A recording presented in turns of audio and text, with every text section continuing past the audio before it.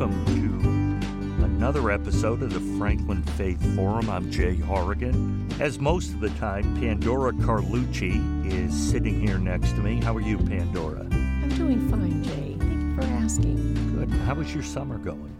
My summer is going beautifully. I had a chance to dog sit yesterday, and so I spent a lot of time outside. Life is good. That's excellent. Good for you. Good for you. Just, if anybody's listening, I still have not weeded anything, and I still won't, so that has not changed. We're joined, as always, by our faith leaders here in Franklin, Rabbi Tom, Pastor Doreen, and Pastor Jacob. Thank you all for joining us, as always. This show is about your ideas, your thoughts, what you want to talk about. But we always start it by going around the room, seeing what's going on, what you have planned in the future. And let's start with Doreen this time. Thank you, Jay.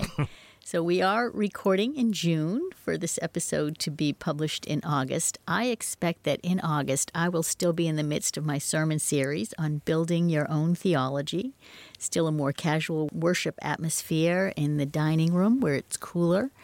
And we look forward to the return of our musician, who's just a fabulous organist and pianist, on August 27th. He'll be joining us back. We'll be back up in the main sanctuary for worship for then.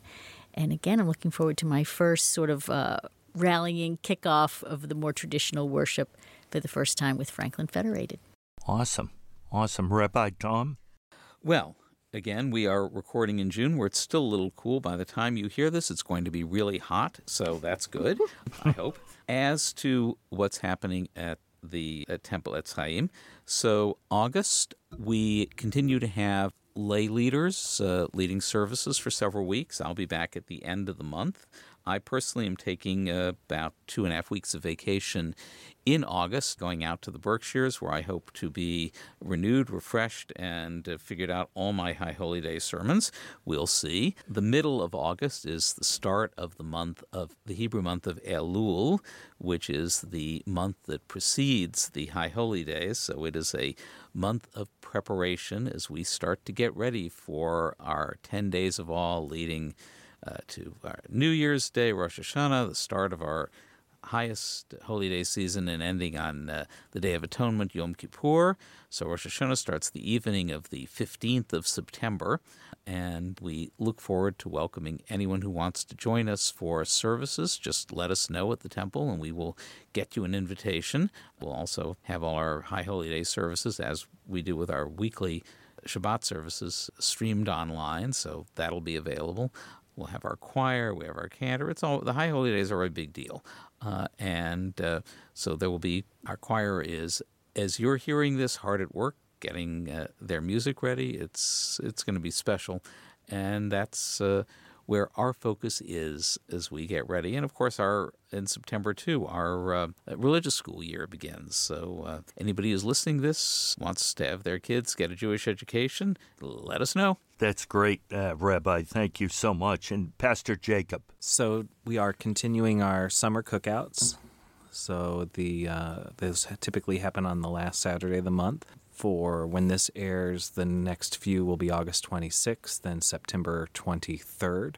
I will say, in reference to the heat that will be most likely here in August, the Franklin United Methodist Church's sanctuary is air-conditioned. So don't let the heat keep you away if you want to visit us.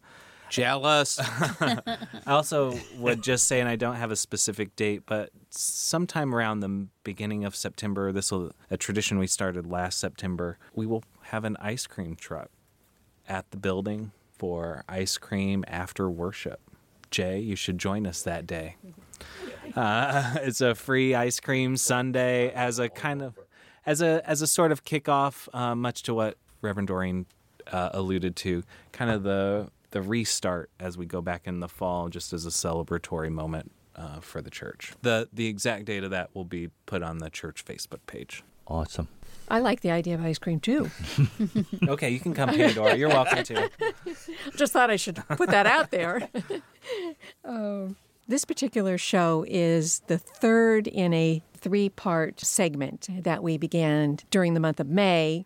We continued it in our June show, and now in the August show. And our overarching topic for our discussion is going to be the rituals that surround death. Last month, we talked about rituals and what they are, what they look like, how we recognize them, and how they are present in our different faith communities, as well as in our secular day-to-day life. So today we're going to narrow the focus, and we're going to look at rituals that surround death. And the initial conversation as we look at which rituals are typically performed at the time of death, or which rituals are more specific to your particular faith practice, and for whom are the rituals offered, because we have all different rituals with different people included in them. And so I thought that I would start with Reverend Doreen, and we have a basic outline of how we want to unpack this. And it begins with what rituals are typically performed at death? Or could you just speak to the rituals and those early days as we enter that? Yes, and as a parish minister, it's not often that I'm there at the time of passing, but certainly in my chaplaincy internship, that's a big part of it, that hospitals have spiritual nurture available, and I certainly have been at my share of bedsides at passing. And I think one of the things that the Christian faith affirms is that death doesn't just affect this person who's passing, but family and community in general. It's a communal situation. So I think having spiritual nurture and support at that time of passing is a good remembrance of that. And often, if a death is not sudden and is expected and someone's in the hospital or at home and there's a process of dying, to have family come in, to have spiritual leader or someone willing at least to take that role to offer prayers, to lay hands on, to touch and connect with this person who's passing. If there's a lucidity, I think a chance to say whatever needs to be said, to release this life and move on. Our book of worship has certain ritual prayers or touching and ways of gathering the families and other community together. And then, again, as a parish minister, I'm more involved after death, right, where the family would contact us. Are you willing to, actually, often the funeral home that contacts us, are you willing to do a service? And then I always meet with the family. It's such an important part of the process of getting to know them and just having that space for the families to share what's been important to them. And then, yes, we have a book of worship that recommends certain prayers or rituals or an order of service to involve them. But I think involving the family and addressing the family's need is so paramount. So again, I'm part of a low ritual denomination, and I appreciate that I can respond to the needs in the moment, and there are still so many resources to reference. In our tradition, usually there's a service either at the funeral home or at the church itself, and then if there are remains to be buried, there's a brief, very brief, usually graveside service as well. And then there's the ritual of the collation after the gathering for food and sharing of memories. And so in preparation for today, I was rereading through the various rituals in the United Methodist tradition, and I think one of the things that I was reminded of, and I haven't in my career had very many opportunities to actually do this. I have, much like Reverend Doreen, been there, clinical training at the time of death, but only maybe a handful of times when someone has said, perhaps died at home under hospice care, been there when they passed. But one of the important rituals is, and most United Methodists don't actually know that we have this. We have in our book of worship essentially a last rites prayer that we offer, this prayer of release. And I'm not saying that I had anything to do with this, but I do have a funny story. Early in my career, I was called, a convalescent home, nursing home called and said, hey, this person is a member of your church, they're near death. They've asked that you come. And I came, and I was new in my career. I was like, what do I do? Besides just sit there and kind of bear witness to what's about to happen. And I found this prayer, and we said it together. And dang if the woman didn't rally. It was almost as if the reality of the moment had kind of overcome, had nothing to do with me there, so let's just make that very clear. But the saying of this prayer kind of caused this person to perhaps gain a strength that she didn't have in the moment before. I'm sorry to interrupt you. And is she still with us? No, she is not. Oh, That would have been a heck of a rally. Yeah, that would have been a heck of a rally because that was quite a while ago. In the United Methodist tradition, we have prayers that are offered at with the dying, and then a prayer that is traditionally offered right after they pass. And then very consistent then with, I think, my peers, family hours of wake, kind of things you can do during a wake or a visitation, which is, I've had to adjust my verbiage in New England. It's common to call it a wake in New England. Visitation is what I grew up with in the Midwest. And then preparations for a funerary rite or service. But I will say, and this maybe is a plea to listeners, I would echo what Reverend Doreen said. Most people don't realize clergy are trained in dealing with and helping families and the people who are dying through this process. And you very clearly do not have to have a clergy person present when death is imminent, but I would argue that it is helpful. And even if we don't say anything, just to be there to help be another set of ears and to help with the grieving process. Whether you're a part of a house of worship or not, I would encourage you to reach out, because the emotions that happen when death is near are real and hard, and to have someone to walk beside you in that moment is important. And certainly for me, and I'm guessing for Jacob also, you don't have to be a member of my congregation to call on me to be part of anything. Yeah. Thank you for that. Mm-hmm. Thank you for sharing that so that people do know and that they can reach out to anyone here. Mm-hmm. Rabbi Tom. And also anybody who is Jewish and is dealing with this, feel free to get hold of me. When I was thinking about the rabbinate, I spoke with a rabbi and asked what was the most important, what was the part about it they liked the best. And they said funeral. I said something like, what? And they said, look, wedding, baby naming, bar mitzvah, they're all going to have a good time. You're not that important. At a funeral, you've got some training that can help them on something they don't know how to do. And I think that's true. I think most people shouldn't have training at this, but, we do. So let me talk about a little bit about some of the rituals of death in Judaism. Let me give an image for those who are fans of old movies. Those pictures that they often had in movies where you could see the elevator going up. And there was a dial that started on the left, went up to the middle, and down over to the right. Okay? So picture that image. And the left is the focus on the person who is dying or has died, and the right is the focus on those who remain. Jewish ritual moves pretty much like that elevator, from complete focus on the person who is dying to greater and greater focus on those who have left behind. And so as the person is dying, there's a tradition of saying essentially a confession for the dead. And you can say it on their behalf. Anyone can do this. But you're supposed to stay with them. There's supposed to be someone with them as they're leaving this world, as they're moving on to the next phase of their lives, of their existence. And you say, as I mentioned last time, the Shema, the prayer that says, "Hear, O Israel, the Eternal is our God, the Eternal is one." And then after they die, the tradition is to say words that translate, "Blessed is the righteous judge," which is a recognition that life and death are all part of God's plan. So from the time the person has died until they're actually laid to rest, Jewish tradition is that they have not they're still with us.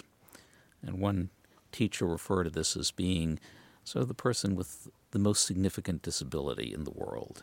And so you are there to take care of them, to help them get ready. And there's a tradition of having someone read Psalms over them. The body is immediately covered and is kept covered except in a particular circumstance because we don't have a tradition of a wake or visitation of seeing the body because it's regarded as if you're staring at somebody who can't really do anything and can't turn away. And so the tradition is the body is cleansed ritually and prepared, is buried, Jewish tradition says, in a simple shroud, a simple box, so as to avoid people having to go bankrupt on funerals. And that goes back 2,000 years, is that tradition. So while we're waiting for the person to be buried, and burial traditionally happens very quickly in Judaism because you don't want the person to be lingering in that intermediate state. So essentially, as soon as the family can get there, or as soon as the people from out of town can get there, you have the funeral. So it's really fairly quick. And I'll meet with the family. They'll share their stories. We'll decide who's going to speak, all that. At the funeral, there's a funeral typically either at a funeral parlor or synagogue or just at gravesite, but there's also gravesite service. And the body is placed into the earth. And it is when the body is in the earth, that's really when that elevator needle is about the middle. At that point, from then on, you're really focused more on the family. Before that, the majority is still on the person who's died. The eulogy is meant as praise for the person who's died. Specifically, it's about praise. It's about talking about their good points. And then it ends with placing earth on the casket out of a tradition that says that you do lots of things for people, but this is one that there is no way the person who you're doing it for can repay you. So you have no ulterior motives. You're doing it out of sheer love for them. It's regarded as a sort of the highest form of obligation, one that you do just because you care. You then head off, and then you have family gathers together and guests and others, whoever, traditionally for a period of 7 days called Shiva, which means 7. And during that time, the family is not supposed to leave the house. People are supposed to come. They just show up at the house, typically bring food. Services are held there because the family can't leave, and if they're supposed to be going to services, they hold them there for them. We don't always do it 7 days anymore, but that's the tradition. And then for the first 30 days, you're in mourning for whoever has died, and you're supposed to remember them each day. And then after that, if it is a parent, you're supposed to remember them each day for a year, saying their names. And then after that, traditionally, each year on the anniversaries of their death, called Yartzeit in Hebrew, and then about 4 times a year at special occasions. And those are the times when you can do things like visiting the cemetery and all. You're not supposed to visit the cemetery too much. There's a sense that, again, the goal is to get you back into life. And so basically the ritual, and by that point, of course, the elevator needle is switched completely to those who are left behind. As I was listening to all three of you speak, I had a question, and it's because I've kind of seen it. Have you seen more of a change, and probably this is more for Doreen and Jacob, to what people are calling celebrations of life as opposed to funerals since the pandemic? Because obviously the first however many 6-9 months you couldn't have either. Are you seeing any kind of change to them? Not so in the Catholic Church, it's normally 3 days or 4 days after the passing, you have the funeral and then the burial. A lot of times, from people I know, they're doing the burial, but they're not having a funeral service where all these people come until the summer or something like that. Or is that just in my little world that I live in? I don't know if it's since COVID. As long as I've been a pastor, which is about 14 years now, there's been memorial service rather than funeral, and especially where more people seem to be doing cremation rather than burial, and that allows that time because there's not even a burial. There's the cremains that may or may not be buried, but often aren't. And so it's about convenience. I know when my own dad died, we waited 12 days for the memorial service so that the grandchildren could come from the various places they had been traveling to. And for me, that was really hard. I didn't know quite what to do with myself, this unfinished, am I grieving? Do I take the whole 12 days off? Do I go back to what am I doing? It felt very unfinished. So, and again, my children's grandparents, it went months, and then it's with their grandfather, they just never did anything at all. So I think there's a risk in delaying things that it becomes less important and leaves people, I think, at loose ends. But I do see that. I think in my career, the biggest, there has been that change, but I think there's also massive regional differences in the rituals and customs surrounding death. So, for instance, where I initially served in Indiana, going back for funerals for my family, the visitations, we don't call them wakes, the visitations typically are very long. So say from 2 p.m. to 8 p.m. And it is the whole community comes out. And food, much like sitting Shiva, food is brought to the funeral home in abundance. Wow. And there is a room set aside for the entire family, and they go and eat, and that's the place you go. And then people are coming in and out of the funeral parlor. The casket's typically open, and a big deal. And then a typical kind of funeral service the next day. One of the major shifts I had to get used to in coming to New England is it's not terribly uncommon, at least in Protestant traditions. I can't speak to Catholic tradition or any other, but where the wake and the funeral are on the same day. So maybe there's a short 2-hour wake, and then the funeral service happens at the end of it, if, and this gets to your question, Jay, if there's even a funeral service. Within our tradition, we demark the different names based on kind of this is going to sound a little cold, but the state of the body. So if a casket is present, we would call that a funeral service. If there are cremains present, where you can't actually view the body, or there's no remains present at all, we'd call that a memorial service or celebration of life. So that would be the demarcation of how you define the ritual, aside then from time as well, which also depends on kind of how the person is present. Cremation does exist in Judaism. Traditionally was very frowned on. It was not something that we did for any number of reasons. Partially a sense that that honoring the body meant letting it decay on its own and not being nothing forced like the ovens. The other part, of course, is for those who have Holocaust memories. It's got a bad reputation, but it is growing. It's growing here. It's growing in Israel. Cremation is there, and we do them. People do them. It's interesting. Nonetheless, the funerals are usually fairly run at about the same timetable. People don't wait a long time. Since there is no official place for cremation, there's no formal name for something involving cremation. We just do it. But we call it a funeral anyway. And I want to talk for a minute about the celebration of life, because we don't have a specific name for it. That term isn't really something in Judaism. And yet, a number of families say they want this funeral to feel much more like a celebration of life. And I have to say, I'm going to be curmudgeonly on this one. I'm not quite sure what that means. I mean, as I say, our funerals do celebrate the person's life, but it feels to me, maybe I'm willing to risk being judgy here, but it seems to me that can also be a way of saying, I want to think about happy thoughts, not sad thoughts.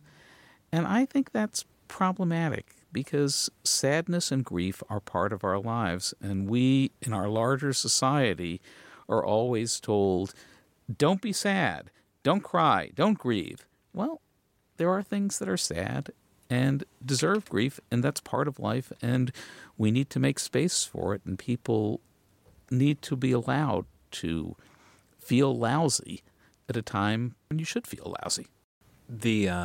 So if someone were to look in our worship resources in the United Methodist Church, they would not find a funeral rite. It does not exist. Instead, what it's not. They don't use the word or term funeral. They call the service a service of death and resurrection.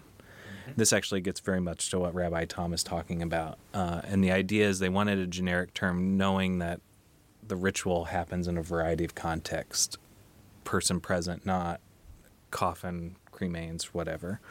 And actually, I wanted to share this because this is in the rubric at the beginning, kind of describing the service. And so it says that they say the service of death and resurrection was intentionally selected as being appropriate to regardless of the situation. And then it says this, because that title clearly expresses the twofold nature of what is supposed to be done. That is, the facts of death and bereavement are honestly faced, and the gospel of resurrection is celebrated in the context of God's baptismal covenant with us in Christ. Again, much to what Rabbi Tom is talking about. We want to move on to the kind of good, happy thoughts. But there is a very important place for recognizing what has happened. And if you don't recognize the reality of what's happened, the human mind can really play some tricks and make one feel pretty awful for a long time. I think there is a benefit to facing the grief. You can feel crappy for a very long time, but the reality is without facing that grief right up front, you actually prolong it. Mm-hmm. You prolong the grief, and it doesn't allow you to move on. I also brought my book of worship, and our service is called The Order of Thanksgiving for One Who Has Died. And the description says, the service recognizes both the pain and sorrow of the separation that accompanies death and the hope and joy of the promises of God to those who die and are raised in Jesus Christ. So again, really looking at feeling the grief, feeling the loss. In your services, would you say that the scriptural readings that you have, the music literature that is sung or played, contributes and helps with the healing of those present? Are there set readings that happen in your faith tradition? For us, for my tradition, I would say sort of. Oh. Suggested readings, kind of along a theme. One of the adaptations that I have made in our previous episode, we talked about high and low church rituals.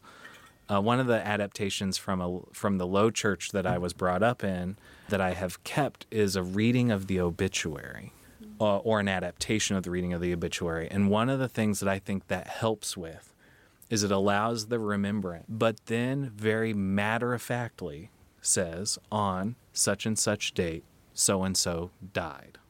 The ability just to verbalize that into the group of people, they all know it, but they do need to hear it again. This historical event happened, the person died, I think helps set that tenor, in addition to the scriptural readings and the music, to acknowledge the fact that has happened.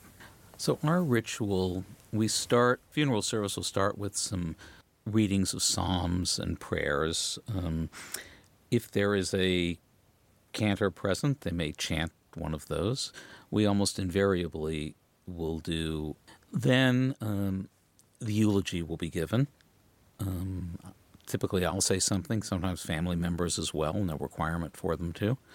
And then we have the 23rd Psalm is usually read because it's about faith and belief that we'll survive after death. Do you have to read it in the King James Version, Tom? I actually, oddly enough, yes. I do it in Hebrew, and then I invariably have everyone join in that translation. It's the only one they ever know. If I read a more modern translation, they'll say, what? It's back to our old conversation about ritual and that's what you were looking for, right, Pandora, when you asked that question? Well, yes. Well, no, I just think that there are things like that. But it's very hard. I mean, the scholars all say it's a terrible translation, but you're stuck with it. Yeah. Anyway, then we have a prayer specifically for the dead, God full of compassion, Hebrew El Maleh Rachamim, which is chanted. The funeral service ends at the gravesite. There's some more prayer, some more psalms and the like that are read, but it ends with the Kaddish. Kaddish is from the Hebrew word meaning holy, is essentially a praise of God. It's a doxology. But it is, for historical reasons, a particular Kaddish has gotten associated with death. And so once the body is buried, you say the Kaddish, and then every time thereafter, when you're remembering the person, you say the Kaddish. So that's sort of the core ritual things. So, yes, like Jacob, there's our book of worship has certain things they recommend, but always I work with the family, what's important to them. And then usually as part of the service, so there's various readings, some of them scripture, some poem, or whatever it is. But I always say I'm going to base my eulogy or my reflection on a piece of scripture, and I will choose that for myself based on what I've heard the family talking about. So it might be the Ecclesiastes, there's a time for every purpose under heaven, or it might be from Revelation, there's a time to come when every tear will be wiped from every eye, or it might be 1 Corinthians, right? Now we see through a mirror dimly, then we will see more fully. So it depends on a lot of the feel I get for the person who's died and for the family and what they need. Songs are interesting. When the service happens in a funeral home, I will work with the family, and whatever they want, pretty much, I'll try to incorporate. If it's in the church, there are songs I would say no to. Like someone once wanted the song Imagine by John Lennon, where it says, imagine no religion. And to me, like that, you don't sing that in a church. So I will discourage that, say maybe you can play that at the reception or something like that. So I just don't want any music that disrespects religious thought or tradition in the sanctuary. But otherwise, it doesn't have to be a hymn, although, again, people in a time of grief, it's hard for them to make decisions and know what they want, and so they appreciate guidance, and there are certain hymns that I think offer comfort or promise or hope that I can recommend. Yeah.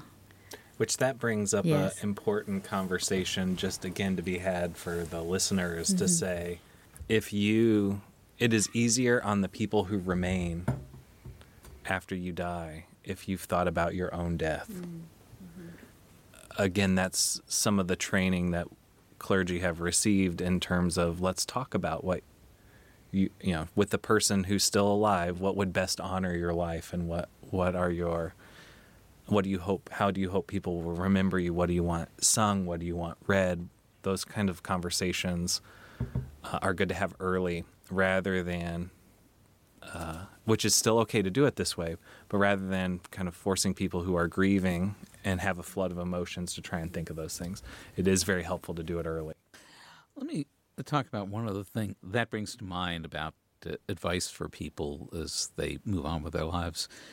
There's a Jewish concept called an ethical will. So everybody always makes sure, if you're thoughtful, to leave a will to dispose of your property after you die. The idea of an ethical will says you also make a kind of testament. This is what I hope I'm giving to those who are after me. I want you to have this thought, this approach, this thing I've learned from life. I don't think you have to be Jewish to draft one of these. You draft them, and then, you set it aside, give it to someone trusted, and after you die, this is given to your descendants as a memory from you. Nowadays, of course, we can record it. It doesn't have to be physically written. It can be, recorded on video, and you can have it available. Just something for people to think about.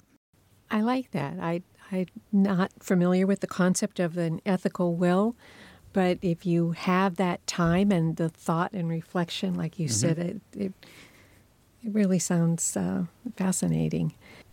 I've thought about the video part of it, and more to haunt people would be my goal.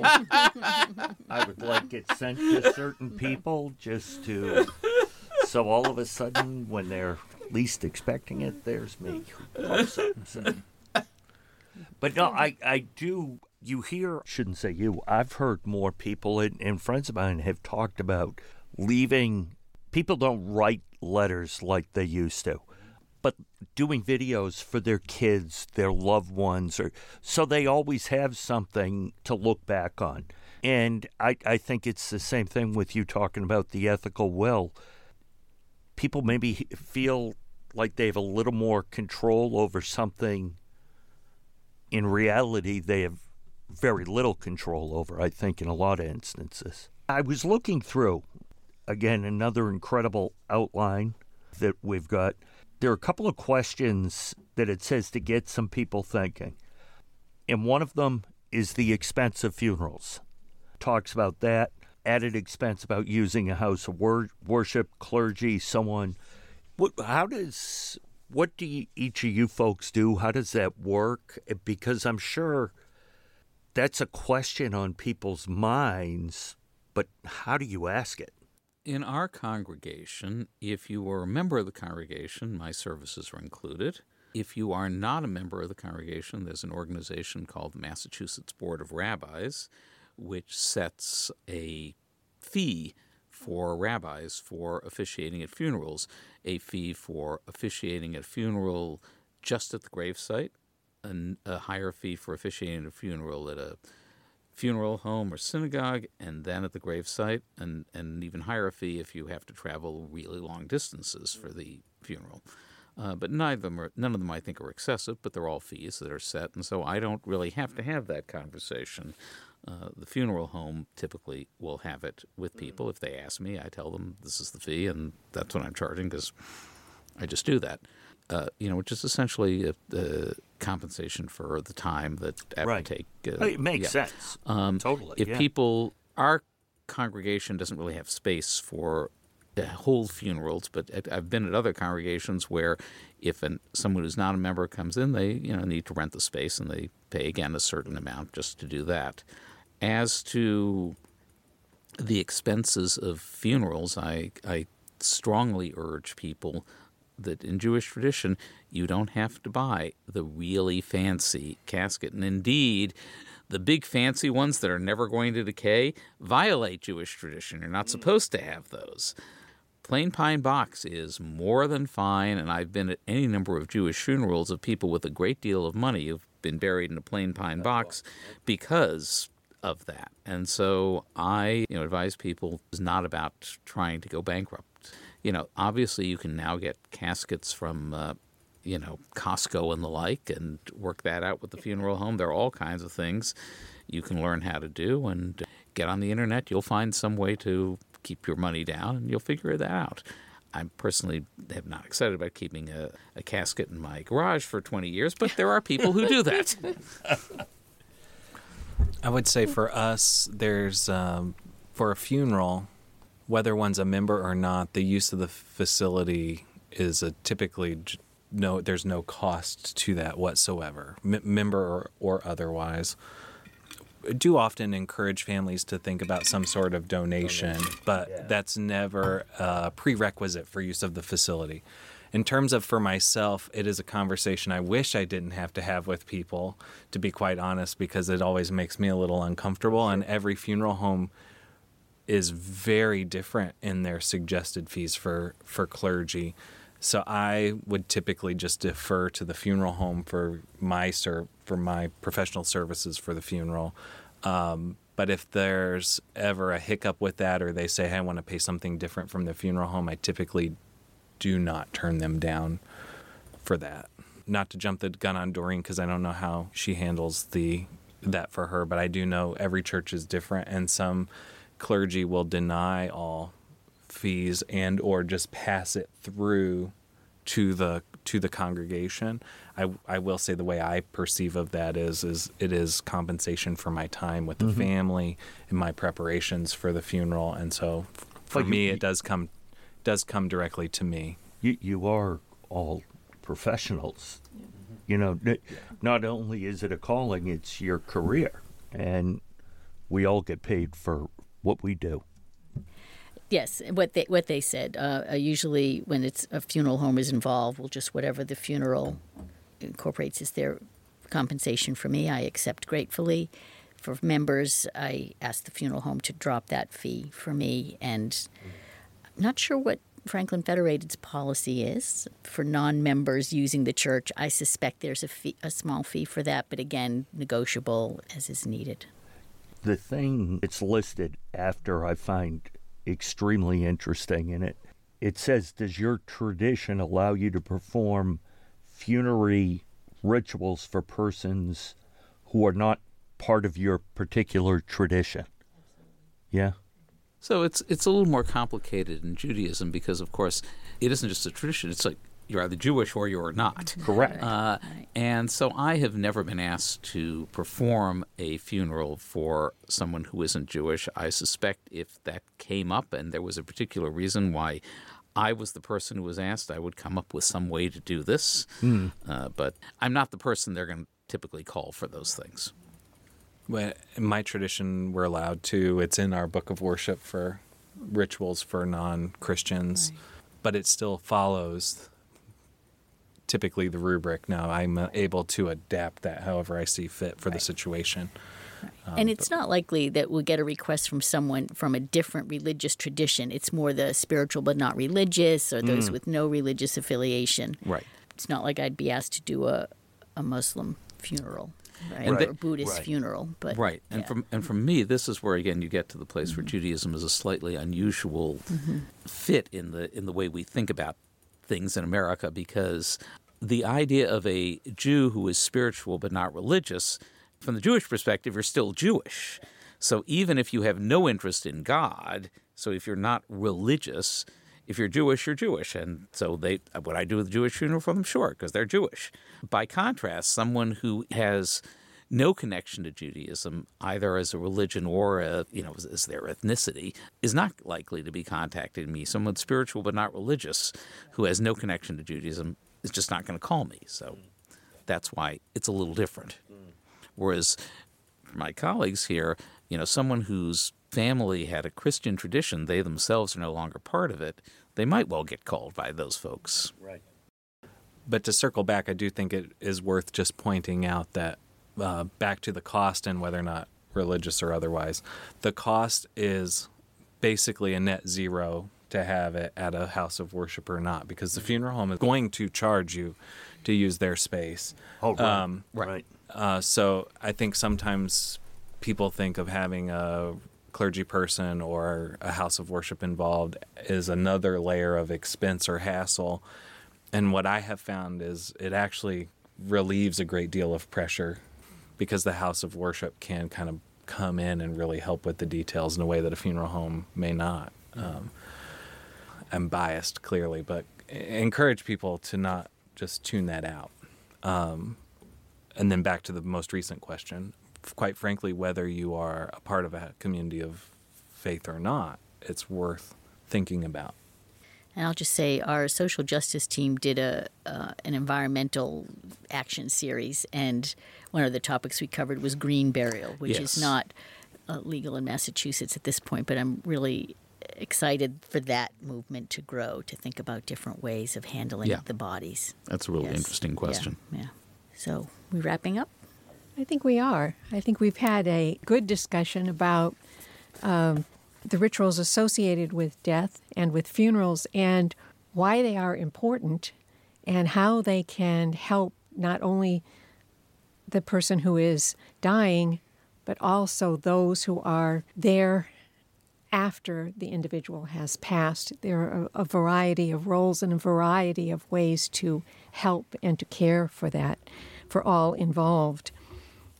And as we do, we always kind of bring the conversation to a nice close through a thoughtful reflection and closing thoughts. And today, Reverend Doreen is going to lead us in that. Thank you.